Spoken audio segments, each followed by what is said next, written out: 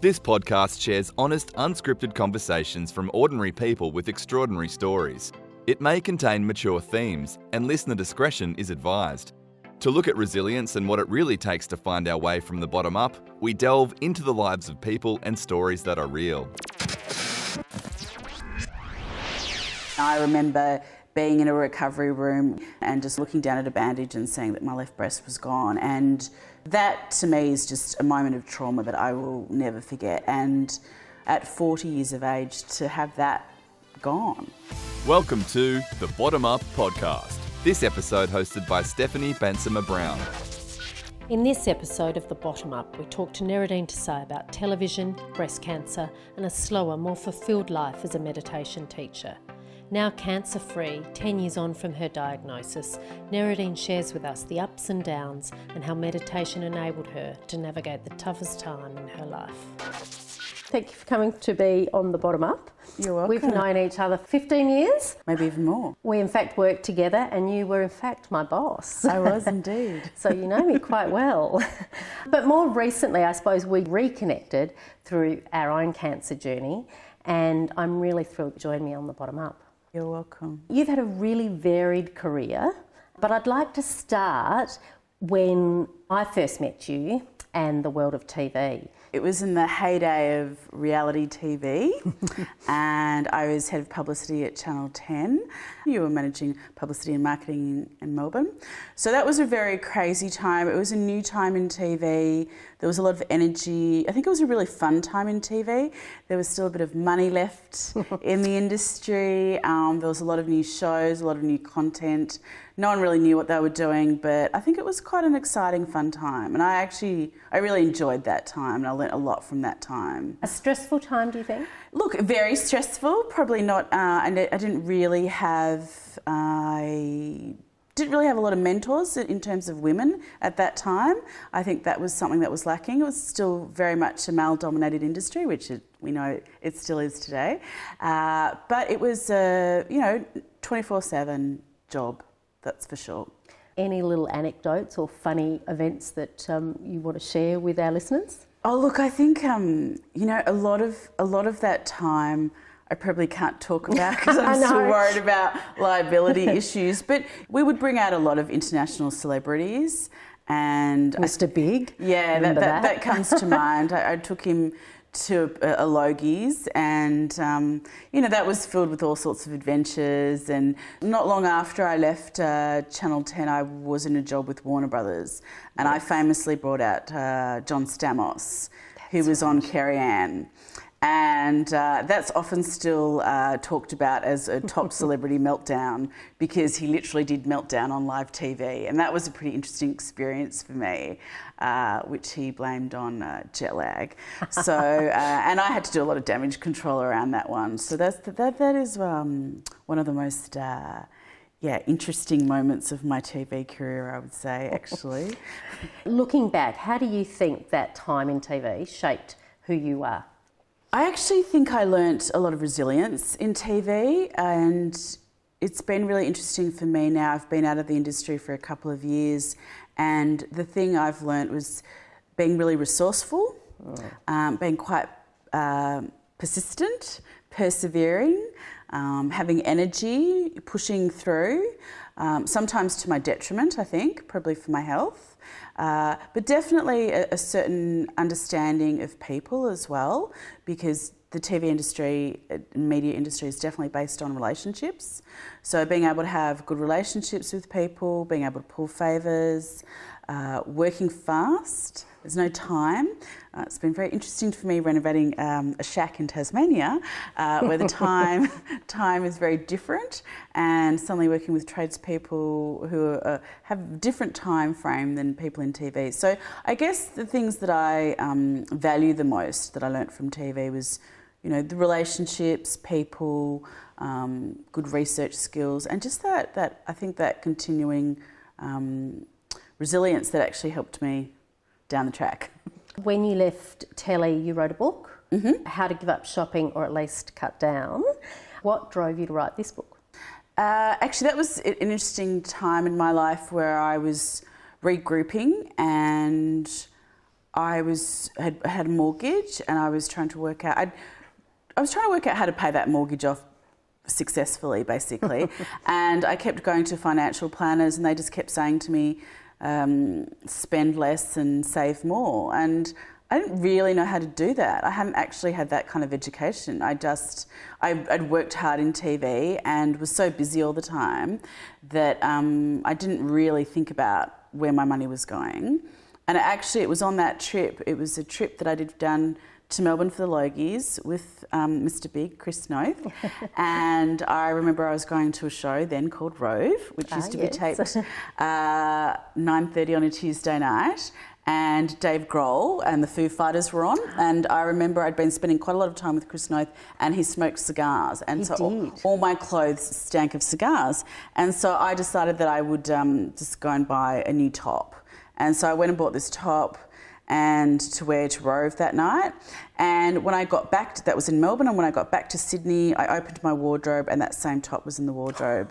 Exactly the same top. And it was a black kind of lacy You're in blouse. Melbourne, it had to be black. Yeah. And but it wasn't an easy mistake to make. It wasn't like a t-shirt. It was quite a memorable blouse. And so I thought, okay, there's something missing in my life. And so I started doing research on spending and conscious spending and just the way that we consume a lot. And so I started off just trying to work out a system for myself. I thought it might be a little magazine article, and then a little book evolved. I went to a writer's retreat, and while I was there, I pitched it to a publisher who happened to be there, and they picked it up and it got published. And I was really lucky. It came out right at the peak of the GFC, and Perfect. Confessions of a Shopaholic, the movie, got released, and I was still working in the media, so I was really lucky to get a lot of support publicity-wise. How was it being on the other side? It was interesting because I was going through a personal kind of issue, which I'm sure we'll get to soon. But it was really good because I was able to be distracted by that. But I did actually, for the first time, realise how difficult it was doing all those interviews, because I used to always organise lots of interviews for my talent. And suddenly when I was doing them back to back, I was like, this is actually quite exhausting. So that was kind of interesting. Yeah. Nice to flip it occasionally. Yeah. Your life when you were in the TV world, was that, were you in a happy place? Look, I think that I was so busy that I didn't really have time to think about it. I was lucky that I learnt to meditate in my late 20s when I was still working in magazines.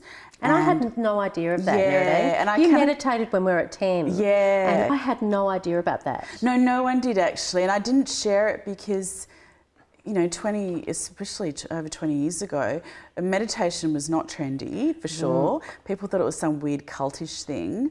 I had learnt it, and it really helped me stay calm and with my energy levels, and it helped me with clarity. So when I was working in TV, I didn't tell anyone. When I was head of publicity at 10, my PA knew, and she was the only person. So every afternoon, I would meditate at home in the morning. I meditate twice a day for 20 minutes.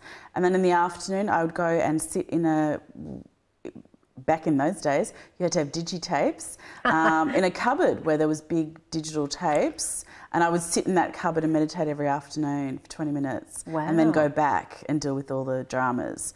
And then often when we were on, taping live shows, I would always meditate before then, when people would go for dinner breaks. And then when I became a producer as well, whenever anyone was on a dinner break or a lunch break, I would go and meditate then. So I think I kept my sanity through TV because I had that. But a lot of the time I was on the ride, and I don't think I stepped back to really think about, is there more, Not when I was in the throes of it anyway. That brings us to, in 2008, your world was tipped upside down and you were diagnosed with breast cancer. Yep. I know firsthand that being delivered this news, that, fills you with dread and you have all sorts of emotions. But can you take us through those hours and the days after your initial diagnosis? I think for me it was shock, really, because we didn't know that there was any cancer in my family. I'd never thought about cancer. It was definitely not on my radar. And there was some mental health issues in my family and some addiction issues in my family. So I was always really aware of that. So I think I was always looking out for my mind, and which is why I learnt to meditate, I think, initially. So cancer wasn't on my radar, but I had been feeling unwell for a couple of years and going to see various specialists and doctors, and I kept telling everyone that I knew there was something wrong with me. I was getting sinus infections and having colds and flus, and I knew there was something wrong with my immune system. And I was just, shunted from one specialist to another, and no one really came up with anything. And so when I got the diagnosis of breast cancer, it really was just an incredible shock. I think when you've had there's sometimes when there's a family history, it's on your radar, but that definitely wasn't on my radar. We since found out that it was in my father's family. My father was Croatian, the youngest of 8 kids, and I have the BRCA1 gene, which predisposes you to breast and ovarian cancer, and that was passed on by my father. And since I've had cancer, we've now known a few of my cousins in Europe have had it as well, and it hasn't been present. I'm the first generation for it to be present in as well. We hear this so often, though. I mean, I was the same. I knew something was wrong, and my doctor, virtually said, "No, you're too young." It's that instinct, isn't it, Neradine? Yeah. So I was diagnosed just basically for my 40th birthday. So I was in 30, probably 38, 39, going to doctors and specialists, and I knew there was something wrong. And so I always say to people now, if you think there's something wrong, just keep pushing it, And we know that now, Fran Drescher and Kylie Minogue and lots of celebrities have been misdiagnosed as well. It's very interesting. You often, when it's not happening to you or in your little world, you tend to push it away and go, no, it can't happen to me. And, you and I are living proof that that is not the way it goes. So what happened after that? Did you have surgery? Yes, so I chose to have surgery. I had a mastectomy of my left breast.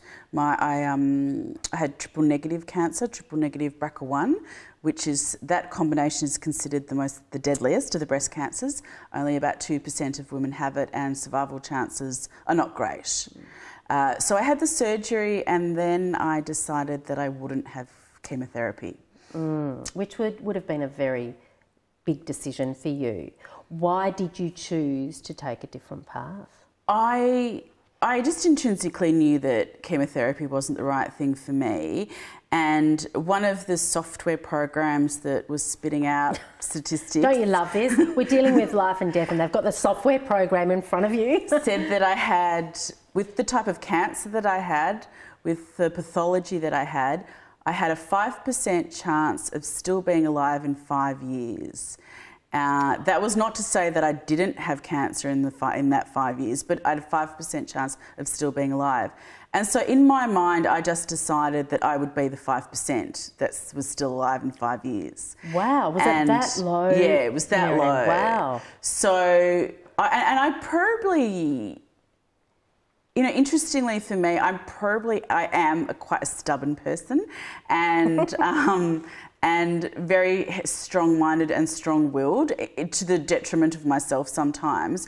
But I think those traits served me well during cancer, and working in TV and being quite pushy and quite bolshy, I decided to do cancer on my own terms. And there's a lot of fear in the system. It's very expensive. Both sides, both Western and alternative. There's a lot of money to be made in cancer. People are very vulnerable. But I just thought, I had been meditating already for about 12 years when I was diagnosed, and I decided that was the right thing for me, and I just was not going to budge. And I kept having to pretend, actually. They kept sending me away, and I promised I would be thinking about it, but I actually wasn't. I'd made up my mind straight away. I'd also seen a lot of people around me, as celebrities included, and people who had gone through chemotherapy and hadn't survived. And I just thought quality of life was more important for me. So I think, there's probably a few factors that play there. And I work with cancer patients a lot now, and I encourage them to do just whatever feels right for them. And that's what my gut instinct told me to do. And that's how I was able to just hold my ground. It wasn't easy. No. Because my breast care nurse dropped me. I wasn't welcome to any of the... What do you mean they dropped you? Well, because I didn't make the decision that was advised by my doctors, then the whole medical system withdrew their support. Wow. So that was what I did. I didn't expect that to happen. So it's their way or the highway. Yeah. Yeah. So because I chose to go against all the medical advice I was given, my breast care nurse was recalled. I was not welcome to sit in at that time anyway, in any support groups because I wasn't having chemotherapy. I looked the same. I had the surgery and I just went back to work. I literally had surgery and went back to work 3 weeks later. So I didn't have, I guess, what a lot of people think someone who's got cancer would look like. I just looked the same. So yeah, it was very lonely. It was a very lonely time for me. That's what I remember the most, the alienation. And would this have been your bottom moment? I think the bottom moment I remember is not actually so much the diagnosis, but waking up in the recovery room and looking down and seeing no breasts. And I remember being in a recovery room with much older people than me, and I knew that I would have to look down, and just looking down at that, looking down at a bandage and seeing that my left breast was gone, and really emotional and really traumatic, and lots of nurses around trying to calm me down. But that to me is just a moment of trauma that I will never forget, and it was horrific for me, really horrific at 40 years of age to have that gone, and know that your life's changed forever. It's not that just the physical of the breast, is it? Yeah, because when you get diagnosed, it's so quick. It's a shock. You're in shock, and it doesn't really make sense, I think, until you either embark on treatment or you've had the surgery, and then you realise this is real. This is actually real, and I think I think that moment was my bottom moment. Yeah. You're very close to your family, and you're from Melbourne girl, and you're in Sydney at the time. How did they cope with the fact that you decided not to go through with chemo? Initially they were concerned, and then they were supportive of it. I think they knew that, again, I'm quite stubborn. And my mother was with me, and we went to see all these oncologists, and no one really had great answers for me. That was the other thing that was interesting. No one could give me any guarantees, and so they were actually in the end quite supportive of my choices. Didn't really understand what I was going to do or how that was going to work, but they were supportive. Not everyone that was though around me. A lot of people argued with me and didn't understand why I would take that risk. So for our listeners, and they might be in a similar situation, what piece of advice would you give them?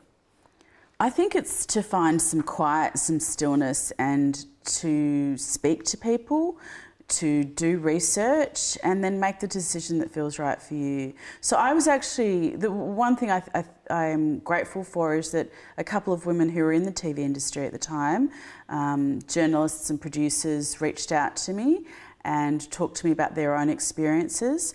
And I think the journalist in me probably served me well in that I went out and talked to as many people as I could. I met 2 women who were both nurses, who had been nurses and had lumpectomies and then chose to have mastectomies, because that was a big choice for me as well. I was offered a lumpectomy. I was on the borderline, and so not many women my age would have chosen to go with the mastectomy, but they had reoccurrences, and I knew that was quite common. So the decisions I made were quite brutal, I guess, from some people's point of view. But I was doing what felt right for me.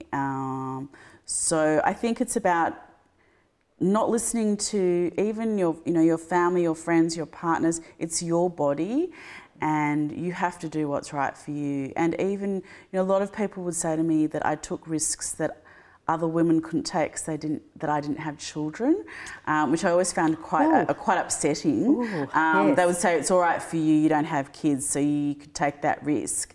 I felt my life was just as valuable without children. Absolutely. But, so there's a lot of fear in the industry, as you know. So a lot of people get scared into making decisions, or they make decisions that their families think are right for them. And if mental health is not an issue for you, then you should be able to make that decision on your own. I think that's pretty critical. You travelled to India. Tell us about that time. Yeah, so I had a very strange kind of few years of recovery. So for 3 years I was a bit of a fanatic. I didn't have one sip of alcohol. All the food I ate was organic, pretty much a vegan diet, really, really strict. I'd do 4 or 5 hours of meditation at a time. And the advice that I got actually at the time that helped me the most was from a doctor that said to me, use the drive and ambition that you have had in your career for your health. So at any given time, I would always check in and think, is this good for my health? And at that time, my scans were every 6 months and they were really critical. So I was living in these strange kind of 6-monthly increments, which I think a lot of people who, in the early days of your cancer survival, that's how you live from scan to scan.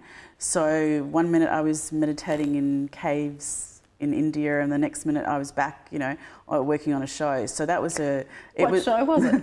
It was that we were doing This Is Your Life specials. Oh my gosh. Yeah, so we did a bunch of This Is Your Life specials that we shot in Melbourne.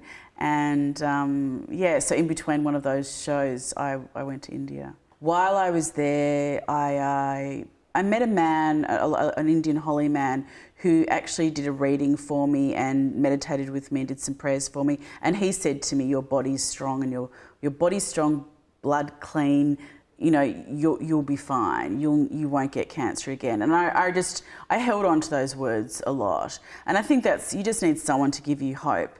And he was the only person that did, because no one in the medical industry could.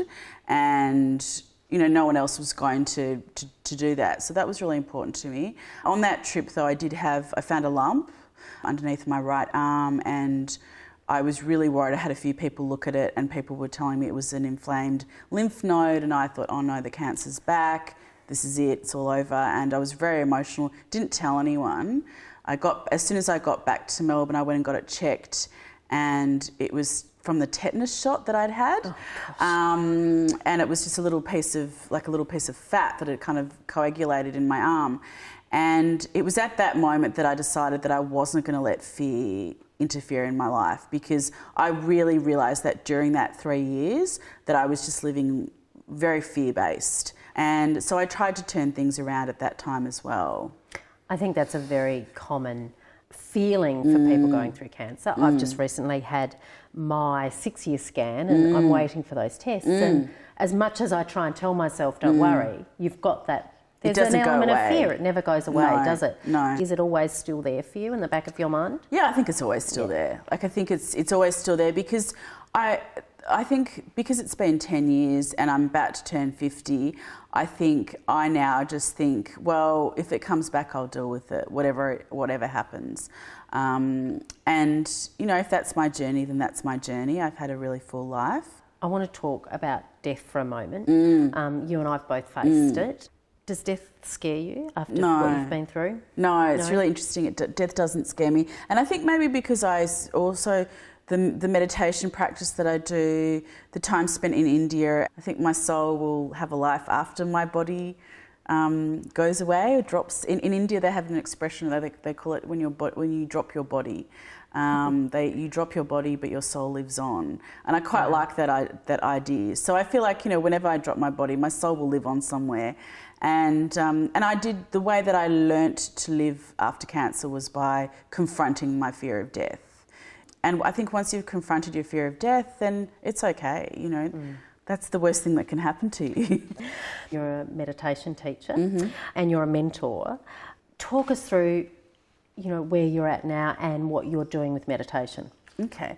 So I teach Vedic meditation, which is a 5,000-year-old Indian tradition, and it was designed for what they call householders, just for regular people.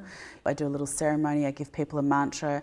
They meditate for 20 minutes a day, twice a day. It's a similar tradition as transcendental meditation, a lot of people know about, that the Beatles made famous. And I just teach all sorts of people from all walks of life to meditate. And then I also do some work specifically with cancer patients. And then I do some mentoring work, which is, again, for people professional and with a kind of a big kind of touch of holistic stuff on the side, because the interesting thing about our lives is, even though we put them in compartments, everything's actually connected. And so if you feel good about one aspect of your life, then it helps with all the rest of it. So, at the end of the day, I teach people just to find some stillness so that they can tap into their intuition and make the right decisions for them in their lives. The meditation is actually it's a stress management technique, and we can all use that, and we all need that. And because our lives are so fast-paced, we're just overwhelmed with stimulation. So you just want to be able to release that stress every day. I talk a lot about it like emptying the inbox, emptying some of the spam from the inbox.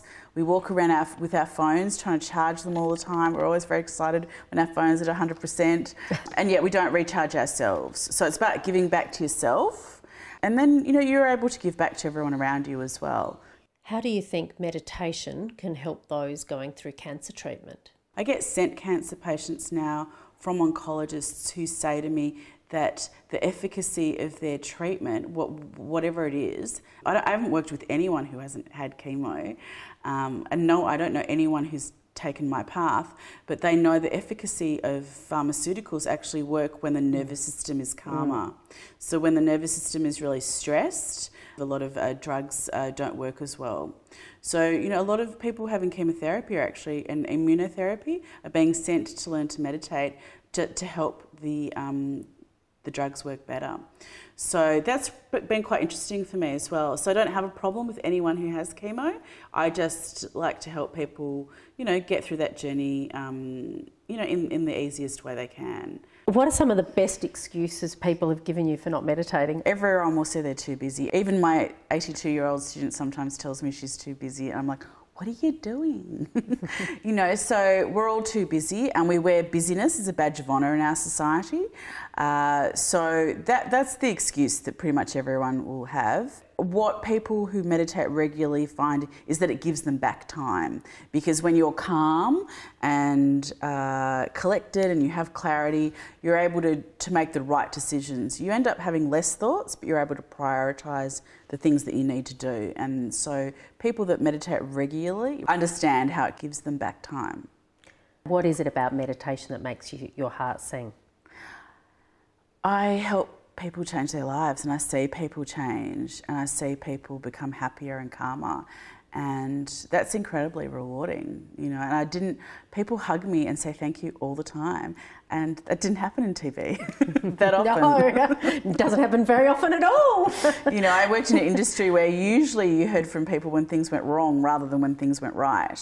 So it's been really refreshing, actually. I can remember the day when I was sick, and I got home and there was a gift on my doorstep, and it was from yourself.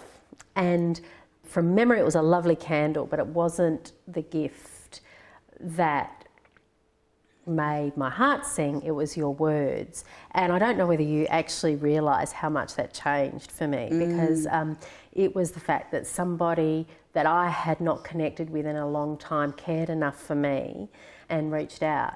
And that meant the world to me. People that have been in your life, were there any surprising moments?